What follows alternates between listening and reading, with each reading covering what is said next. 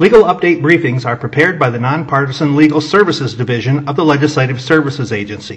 A legal update briefing is intended to inform legislators, legislative staff, and other persons interested in legislative matters of recent court decisions, attorney general opinions, regulatory actions, federal actions, and other occurrences of a legal nature that may be pertinent to the General Assembly's consideration of a topic. Although a briefing may identify issues for consideration by the General Assembly, a briefing should not be interpreted as advocating any particular course of action. Legal Update, Legal Services Division Health Policy Oversight Committee meeting, December 2nd, 2019. Co-chairperson, Senator Marionette Miller Meeks. Co-chairperson, Representative Joel Fry. Background: the Health Policy Oversight Committee, HPOC, of the Legislative Council was established as a permanent legislative committee of the Legislative Council under Iowa Code Section 2.45. The committee is composed of 10 members of the General Assembly, consisting of 5 members from each house appointed by the Legislative Council. The committee is required to meet at least 2 times annually during the legislative interim